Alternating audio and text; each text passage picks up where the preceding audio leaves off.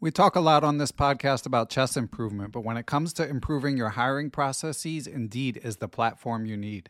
Indeed has over 350 million global monthly visitors, and it has a matching engine that helps you find quality work candidates fast. You can use Indeed for scheduling, screening, and messaging so you can connect with your candidates faster. And Indeed doesn't just help you hire faster. 93% of employers agree that Indeed delivers the highest quality matches compared to other job sites, according to a recent Indeed survey. Years ago, when I was running a chess teaching business, I found it hard to find good help, and I had to go through a lot of back and forth to even screen potential candidates. Indeed allows you to do those things efficiently in one place. Indeed's matching engine is constantly learning from your preferences, so the more you use Indeed for hiring, the better it gets. Join more than 3.5 million businesses worldwide that use Indeed to hire great talent fast. And listeners of Perpetual Chess will get a $75 sponsored job credit to get your jobs more visibility if you go to Indeed.com/chess. Just go to Indeed.com/chess right now, and you'll be supporting our show by saying you heard about Indeed on this podcast. Indeed.com/chess. Terms and conditions apply. Need to hire? You need Indeed.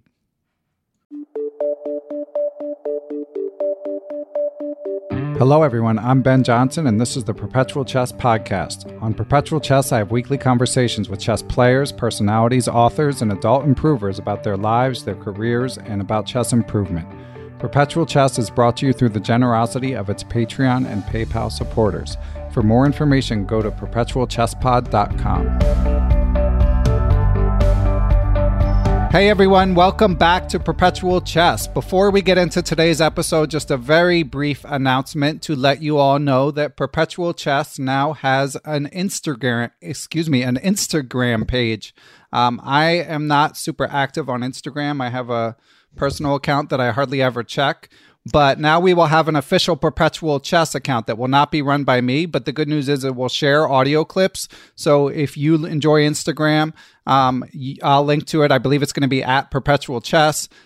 Feel free to share the little clips, and I'll also be sharing some clips, and someone will be helping me out with that, which is greatly appreciated. So I'll be sharing that on Twitter as well, and maybe the Facebook group. So those are our primary social media reaches now. I'll, of course, link to those in the show description, but just a heads up to keep an eye out for that. With that out of the way, let's get to introducing today's guest. So a lot of you have, over the years, requested that we interview a tournament director so that we could get sort of a behind-the-scenes look at how these tournaments get run, answer some commonly asked questions and stuff like that. And we are going to have a great one today, one that comes highly recommended by a friend and former guest of the show, Christopher Chabris, among other people. I saw that Grandmaster Akshat Chandra, before he was a Grandmaster, wrote blog posts glowing about this guest. By day, he is an observatory scientist at the James Webb Space Telescope Science Institute, but he also is active running tournaments in the Maryland and Washington, D.C. area. He's the treasurer of the Maryland Chess Association. His tournaments are known to be very pleasant. We'll get into what's different about his tournaments in a minute, but first, let's bring him in. So, Michael Regan, thank you for joining us. Well, thank you for having me. So I'm excited to talk with you about sort of behind the scenes tournament details, putting everything together, fair play, amenities. I even have a hygiene question for you. So we have a lot to talk about, but okay. Not your hygiene. Don't worry. Okay, good. or mine for that matter. But I do. First, I figured it would be useful to know, because I know we have lots of listeners who are interested in tournament directing. Some do tournament directing. I've done a bit of tournament directing, but not a ton. But what was your entry into this world, Michael? There's sort of two phases. Back in the late 70s, when I was in college, I directed 4 or 5 tournaments. I can't remember the motivation, but they were at hotels and everything. I just wanted to do a better job, and I thought I could do it. And that same motivation kicked in when my kids started playing chess, when I started back in the early 2000s, and saw how Maryland Chess was running the Scholastic events and thought I could do a better job, and then transitioned into running the Maryland Scholastic for a few years, and then thought I could do a better job in the opens, which I thought were more challenging than the scholastics, and have evolved from there. And by all accounts, you are doing a good job. But what was it that first struck you? What were the first flashpoints for you in terms of things that you felt people should be doing better? Starting on time, I'd say, is my number one thing. It was frustrating to show up, and at some of those events, the early scholastic ones, it'd be wait an hour and a half before round one would start, and just because poor organization. And that's been always is like my number one thing. If the round starts at 11, then the clock should be ticking at 11 is my goal. And that's my number one, because you're wasting people's time. You're going to stay up later. Nobody wants to be there. And there's a feedback that if you don't start on time, people don't show up on time. Right. And it's very frustrating to me. I've had my son and I playing in tournaments where he would be in a lower rated section, and the pairings don't even go up, until the scheduled start time of the round. And it was a 7:00 game, and he was youngish. So why, we're starting at 7:30. Now, he's going to be even tireder as the game goes on. What is the point? Yeah. And I can go on and on about this, but yeah. Well, why don't we start by asking what your tips are? Because again, I've run a few tournaments. I try to run them on time, but occasionally I would be 10 or 15 minutes late. So what do you do to make sure that there's zero exceptions to the problem of people running in at the last minute trying to register, or some sort of issue with SwissSys or whatever pairing program you're using? How do you make sure that there's no delays? Well, one is you have to be willing to tell people who show up late that they're getting a bye in the first round because I've already done the pairings. And you annoy that person, but the majority of the people showed up on time, registered ahead of time, and those are the ones you need to focus on. You can't let the exception affect the whole crowd. And that willingness, wanting to get the last at-the-door entry in is what Maryland Chess used to do too, that led to so many problems. And it, creates a bad reputation if people know you don't start on time. And so, it's frustrating to me. When someone shows up 5 minutes before the round saying, can I register? I have to just say no. You can get a bye in round one, and I'll put you in round two. And the vast majority of them accept that. And then they evolve to showing up on time. Yeah. You're training them properly. And what is your cutoff for what time they have to get there before the first round? Officially, it's an hour, but I will go. I actually do the pairings at about 30 minutes till, we use texting to send them out.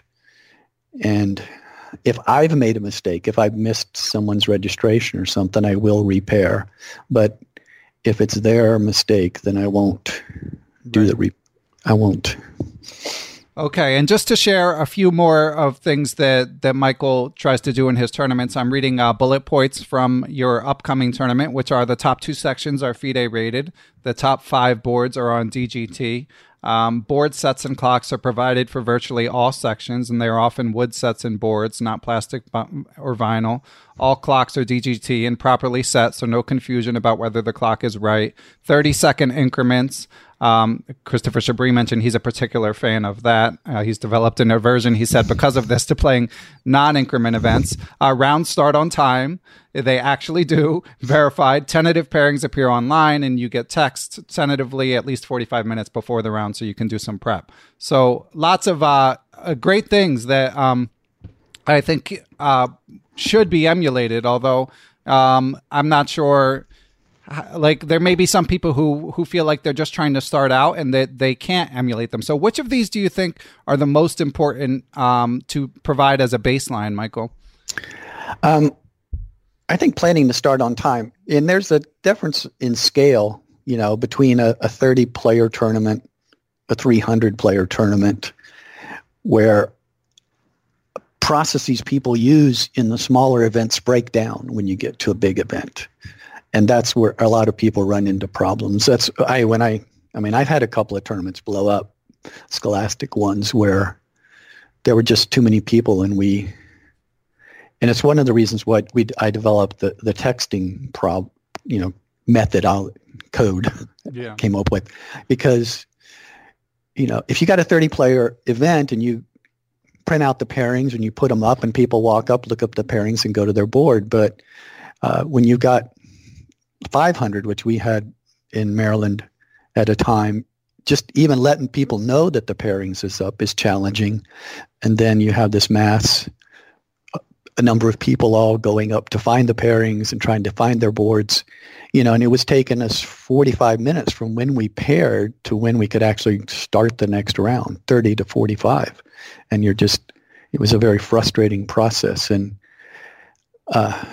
by being able to directly send each person, go to board 45, you're playing white, it's much more efficient in crowd management. It's not as critical in an open event, but it still helps by people getting the event. They don't have to stop at the pairing sheet. They come from wherever they are. Getting the text, they go straight to the board.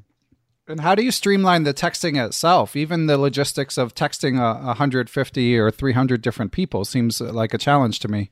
Oh, well, I have a program that I wrote that basically reads the SwissSys files, creates the message, and sends it out. Wow, that's pretty cool. And it does 10 texts a second. So you just hit a button, and within 10 seconds or so, everybody's got their text and or email of what, where to go and who they're playing. And that evolved from the Scholastic, from that problem I was talking about of just trying to get the info to the people was so hard. Mm-hmm. And I thought, well, I might as well use it in the open events. It's not critical for getting the round to start, but it does, again, just make it much less hectic of no scramble to people standing in front of the pairing sheet writing down their opponent's name, and no one can see onto their score sheet, and no one behind them can even figure out who they're playing, and it just adds time and hassle. Yeah, certainly. I'm sure it's appreciated by the players. If they're staying in the hotel, they can stay where they are. And at least for your next tournament, I saw the hotel rates are pretty reasonable, $89 a night. Is that something that you try to arrange as well? Well, it's a goal. It helps. Hotels in the winter really appreciate us. It's not, a prime time. But if you're on the weekend, hotels in general have empty rooms. It's when you move into the longer events and you take up a weekday that you have a problem because you're competing with the business customers. And generally, most of the tournaments that I did run when I was doing tournament directing were smaller scale Scholastic events back when I lived in Pittsburgh. So I didn't ever reach a scale where I needed a hotel. When you rent space for a hotel, how much of it is paying for conference rooms as opposed to them relying on the income they're going to generate from the people staying at the hotel? It's a mix. If you can guarantee enough rooms, and that is the unknown what that number is, you can get the meeting rooms for free. I've had that a couple of times. Right. And if they're slow enough and they really want your business, no matter what, if you guarantee some amount of rooms, you're going to be paying less for the meeting rooms than if you just come in there and want to have a room for a day for their meeting rooms. So getting enough people in to stay at the hotel is the critical part of making it cost effective. And that's where the sort of medium-sized tournaments really struggle, because they can't fit, they're too big to fit in a Elks Lodge type room. They need a bigger space. But if everybody's commuting and, just driving from home, drive and sleep in their own beds, they're not going to sell many hotel nights. And so you're still going to be paying, list price for the meeting rooms. So that 50 to 100 range is a real challenge for tournaments. While something like the World Open, he's got like 1,000 people, almost all of them staying And for 4 or 5 nights, I'm pretty sure the hotel rooms are free, and he's actually making money off commissions on the sleeping rooms. Oh, the conference rooms are free, rather. Yeah. Yeah. That many room nights, you're going to get the conference rooms for free. The playing rooms. That's interesting. And when you started out and you looked to dive into this world, what surprised you? Were there any unexpected difficulties in running your first handful of tournaments? I would say dealing with hotels is the biggest challenge. The hotel salespeople, because we're small events, we're getting the new sales always. It's Right. always the new people. And it should be, if those rooms, let's say the meeting rooms are going to be empty because it's a weekend and the sleeping rooms are going to be empty because it's a weekend, it should be that they should be really looking for your business. That anything is better than nothing. But the variance in price, it's a very inefficient market. You can go out with the same request for proposals to 5 hotels, basically at the same quality level, and get numbers by a factor of 10 different on what they'll charge you. And I just, because they look at what's the best possible. For them, the best possible is a wedding reception. Right. And so if they can get a wedding reception and sell $10,000 of food and beverage, they're very happy with that. Weddings don't, in general, sell as many sleeping rooms, but they don't care if they can get that much food and beverage. So some of our hotels, like one of our main ones, we never have the main ballroom. We're always in a series of medium to smaller size rooms that we spread out in. And the fact that we will use that on a weekend and it's not competing for weddings or proms or bar mitzvahs, which are all things that people bring in a lot of money, not as much food and beverage at a prom, but the others, is a good relationship for them because those rooms sit empty on the weekends. Yeah. So finding the right hotels is critical. And so you just have to. Yeah, well, a lot of the stuff you describe strikes me as fairly seasonal as well. Like your upcoming Baltimore Open is February 7th to 9th. I mean, definitely no proms. Right. Probably not a ton of weddings either. So does that help with the deals you're able to make? Yeah, we always do better. And that's why we kind of bias towards the winter. But the Maryland Open, we're in mid-April. We're usually in early May. So our room nights are usually more expensive. And we got bumped by a couple of weeks just because from our normal this year competing for space.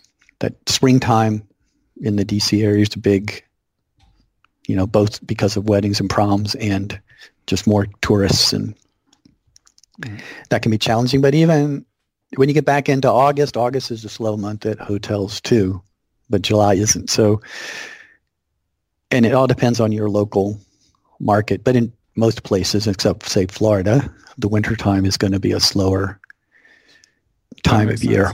And is your goal with these tournaments, are you trying to make money or are you just trying to break even? What's your general goal for these?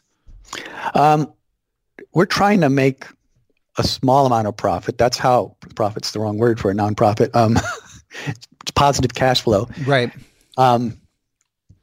That's how we've been able to buy the material, the board sets and clocks. But most of that goes into both scholastic stipends. We give free entries to players who win some of our scholastic tournaments into our open events. And then the Washington International, which is a net negative tournament for us, but kind of our main thing we subsidize significantly to get a 9-round norm event and being able to give some conditions to foreign GMs and IMs. Well, yeah, I mean, it's quite commendable that you do that. I mean, it's, at the non-elite level, support for titled players and people seeking titles can be hard to come by. Yeah, it's hard, because it's easy in Europe to get non-home federation players, but it's challenging in a large country. Yeah. Like us. So Canadians are our friends, and Mexico. Those are two big components we get, but we get a lot of people coming. Since it's in the summer, we get people from Europe coming over and playing too.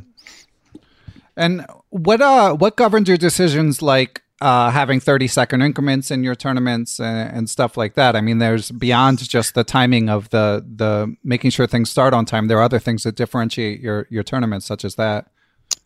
Well, I like it. I mean, as a tournament director, there's two hats to wear. As an organizer, increments kind of scary because you never know how long the round is going to last. Right. And we do get a 120 move game every so often, which pushes up to the start time in the next round. But as a director, you like it because you have to have a valid score sheet at all times, so that if there's any question, I don't come up to the board with missing moves. So I don't have to sit there if someone wants to claim repetition where I'm supposed to sit and watch, and try to figure out in my head if they're actually repeating positions. So it's still a standard rules. There's no official time pressure. Nothing changes in the rules. And you don't have, the clock smashing, knocking over pieces stuff right. that you get in delay, or where people are just going as fast as they can. And so when the people are playing on the increment, it's still quite stressful for them. Making a move every 30 seconds is hard, but it's like slow motion time pressure because they have the adrenaline pumping, but they don't have to be slamming pieces all the time. Yeah. So it just leads to quality. It lets people, by having a second time control where you add some time in, and with 30-second increment, you can win some hard end games that there's no way you would ever be able to figure out anything over the board with 5-second delay. Rook versus knight versus rook. Knight and rook against rook. Those kinds of things. If you remember what the basic process is, either to attack or defend, I've seen people finally win. I've seen people, get into the 40s on that and then break down on defending and miss it at the end. But the game would have been over due to time pressure if they'd been playing on delay.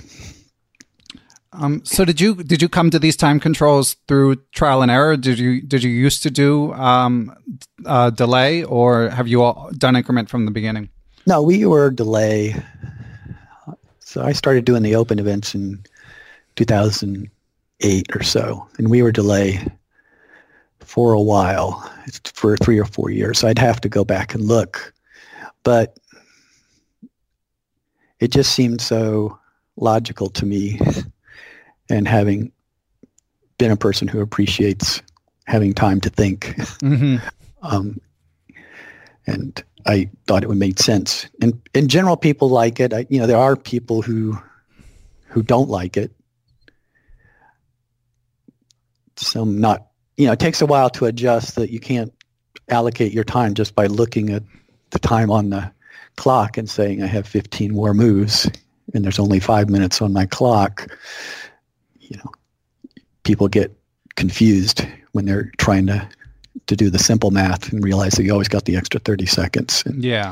So it does take people a tournament. The first time it's sometimes awkward, but I would say 90% of people prefer the increment. Yeah, and it looks like generally, I'm looking at the Baltimore Open, the time control is after the first round, it's 40 moves in 90 minutes and sudden death 30. Including 30-second increment. Is that your standard? Yeah. So how long? I mean, obviously I could figure this out, but that means you're accounting for about a 5-hour game. Is that? The rounds are 7 hours apart. 5 hours would be a 60 move game, I believe. Okay. So maybe on median, or maybe even median's probably below that, but yeah. But it's not the interesting unusual. thing is, no matter what, the first time getting to 40 moves, 75% of the games will be over before you hit 40. Mm-hmm. Even more than that. If you look at the time control, what happens when everybody's forced to be at 40 moves? It's like probably in the 80 to 90% of the games are over. Okay. But that tail, it'll be I'd say 5:15 to 5:30 is the normal last game finishing. And I am switching starting in April to 6.5 hours between rounds instead of 7, just because I've always been worried about the tail long running game, and a 6.5 hour game is not going to happen. So putting it 6.5, even someone with a 6 hour game would still have a half hour to recover, and most of the other people won't have to wait around as long. Yeah, that makes sense. Although, speaking of the waiting around, I mean, I've interviewed a lot of top chess players, and I'm friends with Greg Shahade, so he's been on the show a bunch of times, and I don't know if you're familiar with his views about weekend tournaments, but he's always kind of outspoken about longer games. And recently, when I interviewed him, he was just saying that there needs to be some sort of accommodation for people to be able to eat meals comfortably and maybe even exercise while they're at a tournament. How do you balance views like that with the need for people to want to play their best and take their time when they play? Yeah, I mean, yes, I have read his stuff, which is some of the reason why I was leaving that, that philosophy, which to me is you'd want 2 to 3 hours between your games. Yeah. To be able to recover and do something. You've got this, as with everything, there's a pushback, and it usually relates to, parents who aren't the actual people playing, mm-hmm. and kids who don't need the recovery as much, who don't want to be sitting around waiting. The people with the hotel rooms who are staying at the hotel, it's a very good experience to have the 2 to 3 hours to spare. You go back to your room, you relax. But people who are sitting in the Skittles room and don't really have anything to do, right? The extra time is not as good for them. So, and that's comments like Greg's are why, like at the Washington International, where it's 9 rounds, the second time control is 20 minutes instead of 30 minutes. As a compromise, you're going to play 9 games over 5 days. You need to be able to get to bed earlier and have more gap, more, you don't need as much time playing. I'm not a fan of going to full 90 plus 30, or as fast as that, which I think Greg would prefer. Just because I like there to be time that you're not playing on increment after you've used up your primary forever. You can, at 40 moves, you can go to the bathroom or something, and recover and come up with a plan for your end game. Yeah. But I also don't believe in, adding an hour after move 40 would really add, can lead to really long games and draining people out, and doing that over 5 days. Day 5's hard enough as it is. Yeah. You need some less time on the sitting down playing. Yeah, that makes sense. I mean, what you mentioned about parents complaining is a really good point that I hadn't really thought of. I mean, of course, even though you're accounting for hotels and allowing people to travel to your tournaments, I mean, a lot of your clientele is going to be regional. And of course, chess being so popular at the scholastic level, it's going to be a lot of kids. So how do you balance more generally sort of the competing desires of scholastic players as compared to adult players?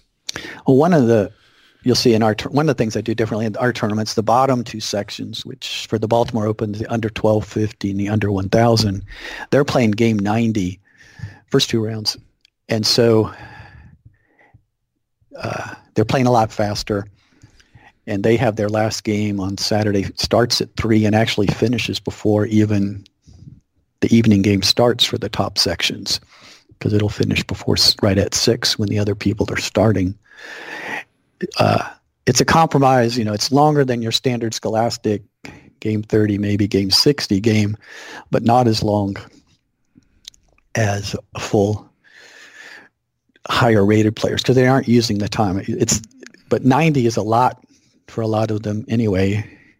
And by pushing that in, you cut down on their waiting time, and you don't have as many kids running around in the evenings. And a lot of times it's not even the kids themselves, but it's the siblings of the kids. Yeah, that's a good point. Yeah. The younger siblings who are stuck at a hotel for all day. by letting them get home earlier. Yeah. Do you think you could make it even, like if you were to push it to 60 minutes with increment, would you get a lot of complaints, do you think? Well, the bottom two sections are not increment even. Okay. They're delay 5. So that also lets me have the rounds more predictable so I can squeeze a little tighter in there. Yeah. And they have, let's see, at the Chesapeake Open, which is normally a 3-day tournament, the top bottom sections had a 2-day where they just played Sunday and Monday, and they had the first 4 rounds were game 25, and still probably half of the players in each of those sections played that 2-day schedule to play really fast for 4 rounds. You know, I'm uncomfortable, but that's what they. Yeah, well, the parents. I mean, it's a lot for the parents, you know. Right. So, I mean, you would know as a parent. So, is your son out of the house or still home? Does he still play chess? He's not playing. He's in college right now. Okay. My daughter played too, so it was fun. Well, it's great that you're still supporting chess, even with your kids no longer actively involved at the moment. Yeah, it's no longer about them. It's just trying to do different things. That's great. So, Michael, we have a question from a supporter of the podcast, but first we're going to just take a break for 1 minute. Well, if you're a regular Perpetual Chess listener, you have probably heard that 100 Endgames You Must Know is a great book for basic endgame learning and review. What you may not have heard is that renowned YouTube presenter I Am John Bartholomew has just released a 19-hour video course with Chessable explaining 100 Endgames You Must Know. For a limited time, it's on sale, and it will even feature a bonus video of Magnus Carlsen trying out some of the exercises. This is a great value for the quality of instruction you're receiving, so go to chessable.com and grab it while it's on sale. Back to the show. Okay, so we have a question from Brian Castro of Better Chess Training. Brian is a supporter of the podcast and mentions that he is just getting into running tournaments. So here is Brian's question. He says, I'm a new club TD, and we have a situation at our small club where there's a divide between several stronger players and many less experienced players. We're not at the point in numbers where we can run 2 sections. What advice do you have for a tournament format and perhaps prizes to try to please everyone? I know you can't please everyone, but I want to try in this case. Well, under prizes are the default way under some rating value. And if the strong players really want to play more strong players and not want to waste, quote, around, say, against someone 400 points below them, you could use accelerated pairings in the first 2 rounds, which will play the top half against the top half and prevent the big rating mismatches, and they'll get more quality games that way. Undersections are tricky because at some level you have to have more prizes because now you've got 2 sections to deal with. But in general, they always lead to more people playing is the thing to remember, that more people would rather be in an under 1800 section and have a chance to get first there than win an under 1800 prize in an open event.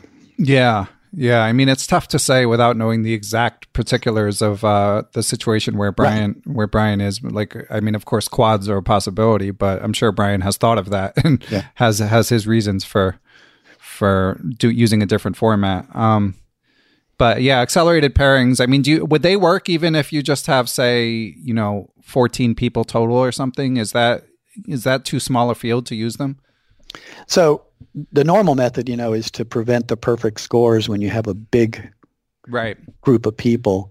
Is if there's a large rating range, and then that the top half is significantly rated higher than the bottom half, then they would work.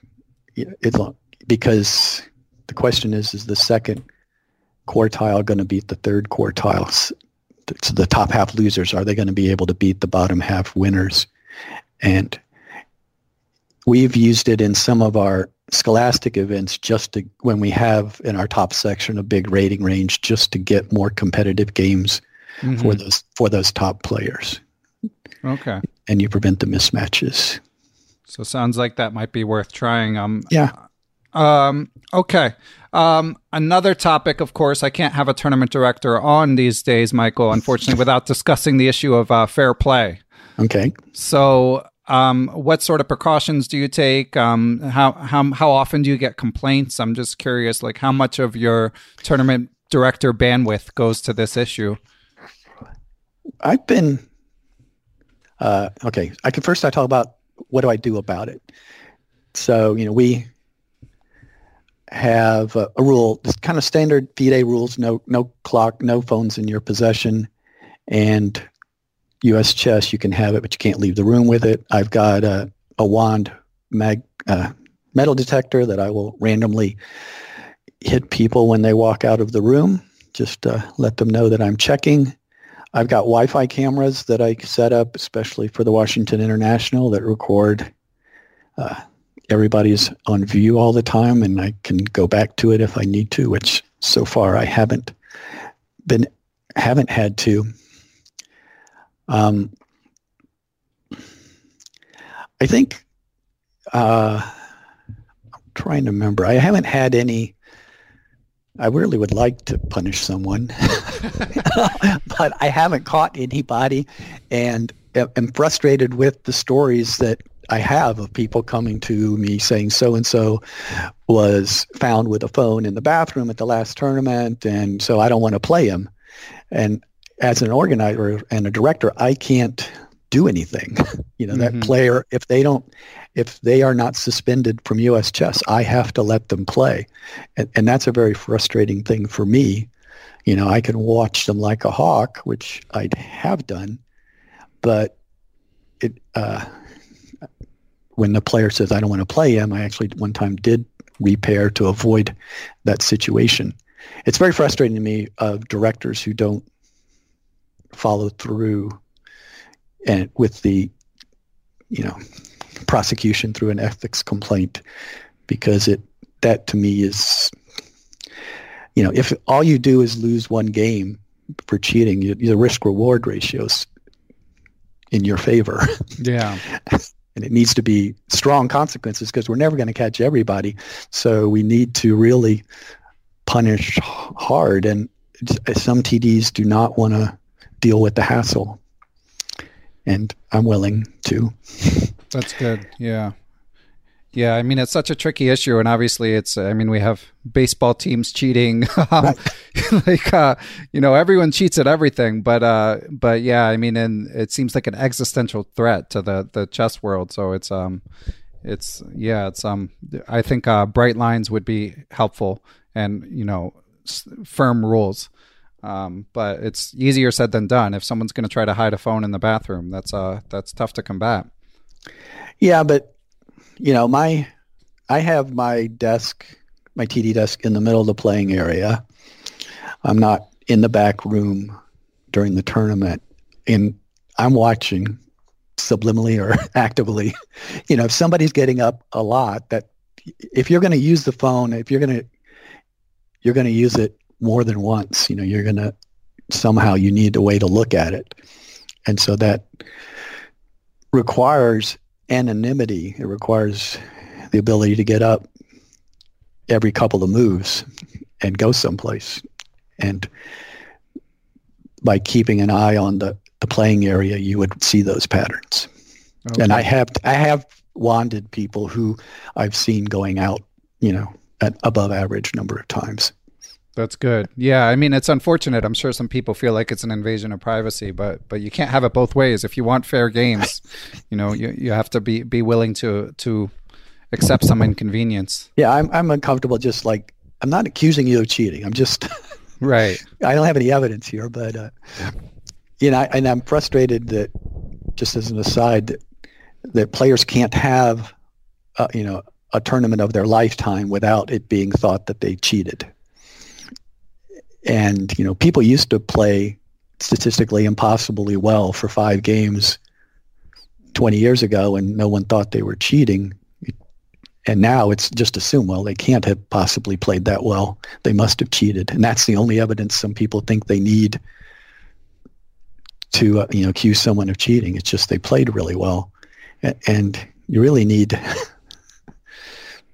to find the method. You can't just play too well. Yeah, it is unfortunate that. Yeah, and the engines are only getting better, unfortunately, and right. The computers are only getting smaller. So it's, exactly, so you can do more, and more in less and less processing time. Yeah. So one more on running tournaments, Michael. Supporter of the podcast, Rob Steele. I asked Greg Shahade a similar question just because it came up last time he was on the show, but he's had some issues with, as I mentioned, the hygiene of other players. So Rob mentioned, he says, I feel like local chess authorities could at least add in their handbooks a directive that people should exercise a minimum of courtesy when they're suffering from an illness. Germs can be spread very easily, either airborne, sneezing, coughing, or by touch, handshakes, or via the pieces. Some germs can survive for 72 hours, and it only takes a small bottle of sanitizer or disposable tissue to minimize the risk of transfer. I understand that this can't be made into an enforceable rule and that games cannot be forfeited, but the least that should happen is that clubs and authorities should make the environment a safer and cleaner place. So I guess that's not really a question, but I mean, Rob, I think if memory serves, he's hyper sensitive to germs and can get sick easily. Do you see any recourse for situations like this? I know that. Well, I have a couple. One, under standard U.S. chess rules, I need someone to complain. Mm-hmm. Now I push that and will at times intervene even when no one has complained. And I feel like I'm more sensitive than the average player when I hear someone coughing all the time or sniffling, and wish someone would complain so that I could, could intervene. I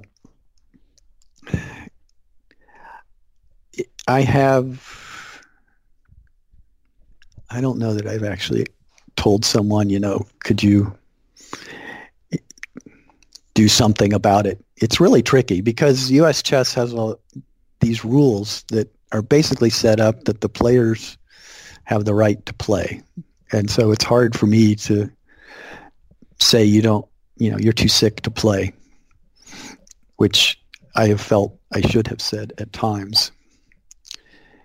I can separate people out. I can put them in a different room, but then their opponent's still going to be, their opponent has to be there. And there's people I have done who've been loud uncontrollably, and I've had them in separate rooms. But yeah. But you can't just, if someone shows up at the board, you can't send them away. Right. Whether they're coughing or not. Yeah. Now, there is a rule that you can't distract or annoy your opponent. And that's a case where if someone was actually, coughing all the time and the opponent came to me, I could come up with something that if it was enough of an annoyance, we would figure out something to do, whether that's moving to a different room or something. But again, unlike with the FIDE rules, under U.S. chess rules, we're real pushing that you can't intervene without a claim. But I can do a lot more when people complain. Okay. Well, sorry, Rob, if that's not the best answer, but yeah, it's as Rob knows, it's a constrained environment in terms of what people can do. It's just, I'm sure it's frustrating for him. So Michael, before we let you go, thanks. This has been really, really helpful, I think. I mean, it's been a lot of, we talked to so many chess players of all levels and backgrounds, but we very rarely get the tournament director's perspective. But I did want to hear just a little bit about your own playing. I think I found on your USEF account, you have played, you are a tournament player as well. What, do you have, it looks like you haven't played in a while. Has directing replaced your urge to play for the time being? It's replaced my time. Right. Yeah. I enjoyed playing. I've been playing going with the kids to tournaments and playing. And if they're not playing, just for me, I don't have a lot of interest in just going playing by myself when everybody else is at home. Yeah. It's more fun, even in high school, I had the best time playing on a high school team, where other people are rooting for you. You come back and everybody's happy when you win versus, playing individually. I do want to play more, but I just don't have the time. And like every weekends and stuff that I could do it, I've got so many chess tournaments I'm organizing that I don't. Yeah. And you mentioned your son is now in college. Is your daughter still at home, or is she in college? No, she's in college also. Yeah. Okay. So in theory, you probably have a little bit more time, but yes. But at least that's what I hear. My kids are far from college, but yeah, that's when I tell myself I might get back into playing, is once they're, or again, if my son or my daughter take an interest in chess, that would enable me to play, but otherwise it's tough. Yeah. I mean, I didn't play for 30 years and came back when they were interested, and we played and started playing for 5 or 6 years there, which was fun. And I was better. My rating is higher than it was when I was in my 20s, so I'm happy with that. That's good. Yeah, you're rated about 1,800, is that right? Yeah, 17 something. Okay. Cool. Well, last thing, Michael, before we let you go. So if you were to try, I mean, we've kind of hit upon it already, but if you were to try to sort of bullet point things that you think can be done better for tournaments, what would they be? Well, plan on starting on time. I think if you provide even plastic boards and pieces, it helps the organization so much, because even if the players bring clocks, you can get things started quicker. That's another advantage of having that equipment there. People can just show up and go, and you don't have to dump out the pieces and roll out the board. So, and that, while it's a cost, if you buy in bulk, you can do $4 to $5 for pieces and board, and that's and it's like a one-time cost for the most part. It's a one-time cost, right? And and you get in general appreciation from the players for doing that. It makes their life easier, but even as an organizer, it helps you start on time. Yeah, and again, starting on time causes the players to show up on time. So it's a feedback that I think everyone should try to do as much as possible. And then we should mention in your tournaments, you're going the extra mile and providing breakfast on the last day. That's certainly a nice touch. I saw a picture, I think it was on Twitter. The food looked pretty good. Yeah, well, that's, again, hotels like, you can pay more for the meeting rooms, or I can pay less for the meeting rooms and put some of the money into food and beverage. It's part of the package I negotiate with the hotel. Mm-hmm. So, and therefore the players get something out of it rather than me. That's just a good point. Yeah. A check. And they definitely notice and appreciate it. One last question that occurs to me. I mean, you mentioned that generally you're trying to at least break even and maybe make a little bit of money for the association. Does the fact that you personally aren't so driven by the profit motive, does that make your quote unquote business model less sort of replicable for anyone who's listening? I mean, it seems like a lot to ask for people to donate as much time as it sounds like you do. I don't think so. But given that most tournaments lose money anyway, it's a study I think U.S. Chess did. Even, the ones that make solid profits are the very large ones, because again, like I said, there's this overhead cost that the small to medium tournaments suffer from. We do return a higher percentage than some of the bigger tournaments, and I think players appreciate that. But if you're only returning 40% of the entry fees, that's the problem. Even if all that money's going into overhead, that's players kind of feel that. I don't know. I wish prize money wasn't as big of a issue, right? But it's the environment we live in, and the expectation. But if people would come, and as many people would come, paying $40 with no prizes, but you just won't get as many people. It's just a fact. Have you tried it? Or I have not tried it. That's But yeah, I mean, certainly at the club level, you see like, local clubs will have tournaments where the money doesn't really go towards prizes. They just try to keep the entry fee down. Right. And they do tend to be pretty small tournaments. Right. And it's because there's a feedback too that people like going to a big event just because they see a lot of people playing chess, kind of giving you this positive feedback. That's why nationals, scholastics are so encouraging the kids. Wow, this room's full of 1,000 kids playing chess. So, wow, I am part of, versus 10 people in a room. They can still be playing just as good at chess as if there's 1,000 people, but there's a feeling of that group.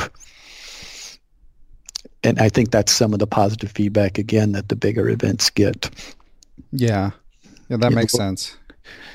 Okay. Oh, and I'm sorry, Michael, I did think of one more question that I meant to ask you. I saw that with your prizes, there's two schools of thought. Some tournament directors just pay first place, second place, third place, but you're often doing based on the score that people play, a fixed prize amount. Right. So how did you come to the decision to take that approach? Well, I read about it. It actually was in the 4th edition of the rule book, and some people on the U.S. Chess forums mentioned it, and it intrigued me, and I did some modeling of how it would work. And the nice thing about it is it lets the players always, how much they get depends only on them. If they win 4 out of 5, they know what they're going to get, and not how many people tie with them. So from a player perspective, that's good. And from an organizer perspective, the average amount of money I pay out is proportional to the number of players in the section, always. If you double the number of players, we will on average double the amount of money you pay out. So the prize fund naturally scales with the number of players. So that's both good for the players and the organizer. Yeah, that makes sense. The disadvantage is I don't know in any given tournament what I'm going to pay out. Right. Sometimes perfect scores, which are rare, need to represent their rareness. They need to have a high amount of payout. But if everybody and all this, if a large number of the sections get perfect scores, then we actually can lose monies and have lost money on some tournaments. But it's on average, it's a pretty fair payout. And again, like with increment, the majority of the people seem to enjoy it, but some people tell me they don't like it. I think they just don't understand it. Mostly in the open section, which is hard to, actually last tournament I didn't use score-based for the open section. It's hard because you can get a GM come in who's 300 points above everybody else, and them getting a perfect score is relatively easy, and hard for those other people to get good scores. Right. So it works well in under sections, not as well in the open. But it's overall, it's advantages. As soon as you finish, I can write a check. I don't have long lines of people waiting for the very last game, and then I have to write 1 million checks. So people finishing early get to go home early. They like that. Yeah. Okay. All right. Well, Michael, I just want to thank you for your service to chess. I mean, it sounds like quite the labor of love, and I know that players who come across your tournament really appreciate it. And I'm in New Jersey, so I'm not too far away. So if I ever get back into it, I'm definitely gonna make an effort to make my way down to your area. Okay, great. So thanks so much for taking the time. And, players in the Eastern Seaboard listening, you can check out the Baltimore Open coming up and support the Washington International. Anything else for people you would recommend for people to do who would like to take some sort of action, Michael? No, that would be great. Show up. Okay. Try it out. Excellent. Well, thanks again. I really appreciate it. And have a good day, Michael. All right. Thanks. Thanks, as always, to my producer, Matthew Passy, for making Perpetual Chess happen. I also want to thank all you guys and girls who helped me grow Perpetual Chess. That includes everyone who tells a friend about the show, everyone who writes a positive review on Spotify, Apple Podcasts, YouTube, whatever other podcast platform you may be on. All of it is appreciated and all of it keeps me going. But of course, most of all, I want to thank the people who provide financial support to the show. I would like to give extra special thanks to the following people and entities. They are Chessable Quality Chess Books, the Capital City Chess Club, the Apprend Chess Twitch channel, Andrew Bach, Austin Clough, Benjamin Porto, Kathy Carr, Chad Oliver, Dan O'Hanlon, Danny Davidson, David Schreiber, I am Dimitri Schneider, Faraz Sawaf, Gary Foreman, Greg Natel, Greg Shahadi, Guven Manet, Jens Green, John Jernigan, John Cromarty, John McCarthy, Kelly Palmer, Kevin O'Callahan, Lone Pine Chess, Lorraine Dore, Lucio Casada Silva, the law offices of Stuart Katz, Michael Kahn, FM Michael Oplin, Mike Zelazny, Moonmaster 9000, Peter Sodi, Reuven Fisher, Seattle Chess Club, Thomas Stanix, Thomas Tachenko, Todd Bryant of Strong Chess, and Todd Kennedy. And I would also like to thank the following people and entities. They are Aaron Waffler, Ace Vallega, Adam Ralph of ChessEngland.com, Adrian Gutierrez, Alex Pejas, FM Andrei Terakov, Andrew Perry, Better Chess Training, Bill Juniper, Bill Moran, Brad and Andy Rosen, Brett Howard Lynn, Brian Mullis, Chad Hilton, Dr. Charles Snodgrass, Chris Flanagan, Chris Wainscott, Christopher Baumgartner, Christopher Chabris, Chris Lott, Christopher Wood. I am Christoph Zalecki, a.k.a. Chess Explained, Coach J's Chess Academy, Courtney Fry, Daniel Gell, Daniel Ginsberg, Daniel Lucas of U.S. Chess Federation, Daniel Naylor, Dave Saylor, David Cramley, CEO of Chessable.com, Dalen Shelton, Dwayne Edmonds, Ethan Smith, I am Elect Donnie Ariel, the Fox Valley Chess Club of Aurora, Illinois, Dr. Frank Tortoris, Gary Andrews, Gary Lewis, Geert Vandervelt, Gerard Barta, Giovanni Russo, Hans Schut, Harish Srinivasan, James Aspinwall, James Benastia, James Moore, Jason Anfang, Jason Woolham, J. Deep Chakrabarty, Jeff Anderson, Jeffrey Martello, Jerry Wells, J.J. Stranad, John Fernandez, John Fontaine, John Hartman, John Jeffrey, John McMurtry, Jordan Goodwin, Jose Rodriguez, Justin Gardner, Jen Shahadi, Joel Rocky, John Thompson, GM Josh Friedel, I am Kare Christensen, WGM Katerina Nemtsova, Kelly Palmer, I am Kostya Kovutsky, Krishna Kapala Krishnan, Larry Ryforth, Laura Belyavsky, Martin Knudsen, Matthew Passy, Matthew Tedesco of SeattleChessMeetup.org, the Mechanics Institute Chess Club of San Francisco, Michael Allard, Miguel Arospidi, Mike Clem, Mr. Mike Shahadi, Nate Salon, Neil Bruce, Olaf Mueller-Michaels, GM Pascal Charbonneau, Passy Passanen, Paul Bain, Paul Clarkson, Paul Sweeney, Paulo Santana, Peter Lux, Peter Merrifield, Randy Temple, Ricky Grijalva, Roy Yearwood, Ryan Berg, the Say Chess YouTube channel, Scott Doherty, Scott McKinnon, Sebastian Finsterwalder, WGM, Tatya Vabrahamian, Tim Brennan of TacticsTime.com, Tim Seymour, Timothy Ha, Tom Edsel, Tomas Komanich, Tony Rotella, Tyrin Price, Victor Vrankulj, Wayne Beam, William Brock, William Juniper, William Peterson, FM Zhao Cheng of Chess1000.com, Zhivko Stoyanov, and that is everyone. Thanks, everyone. Catch you guys next week.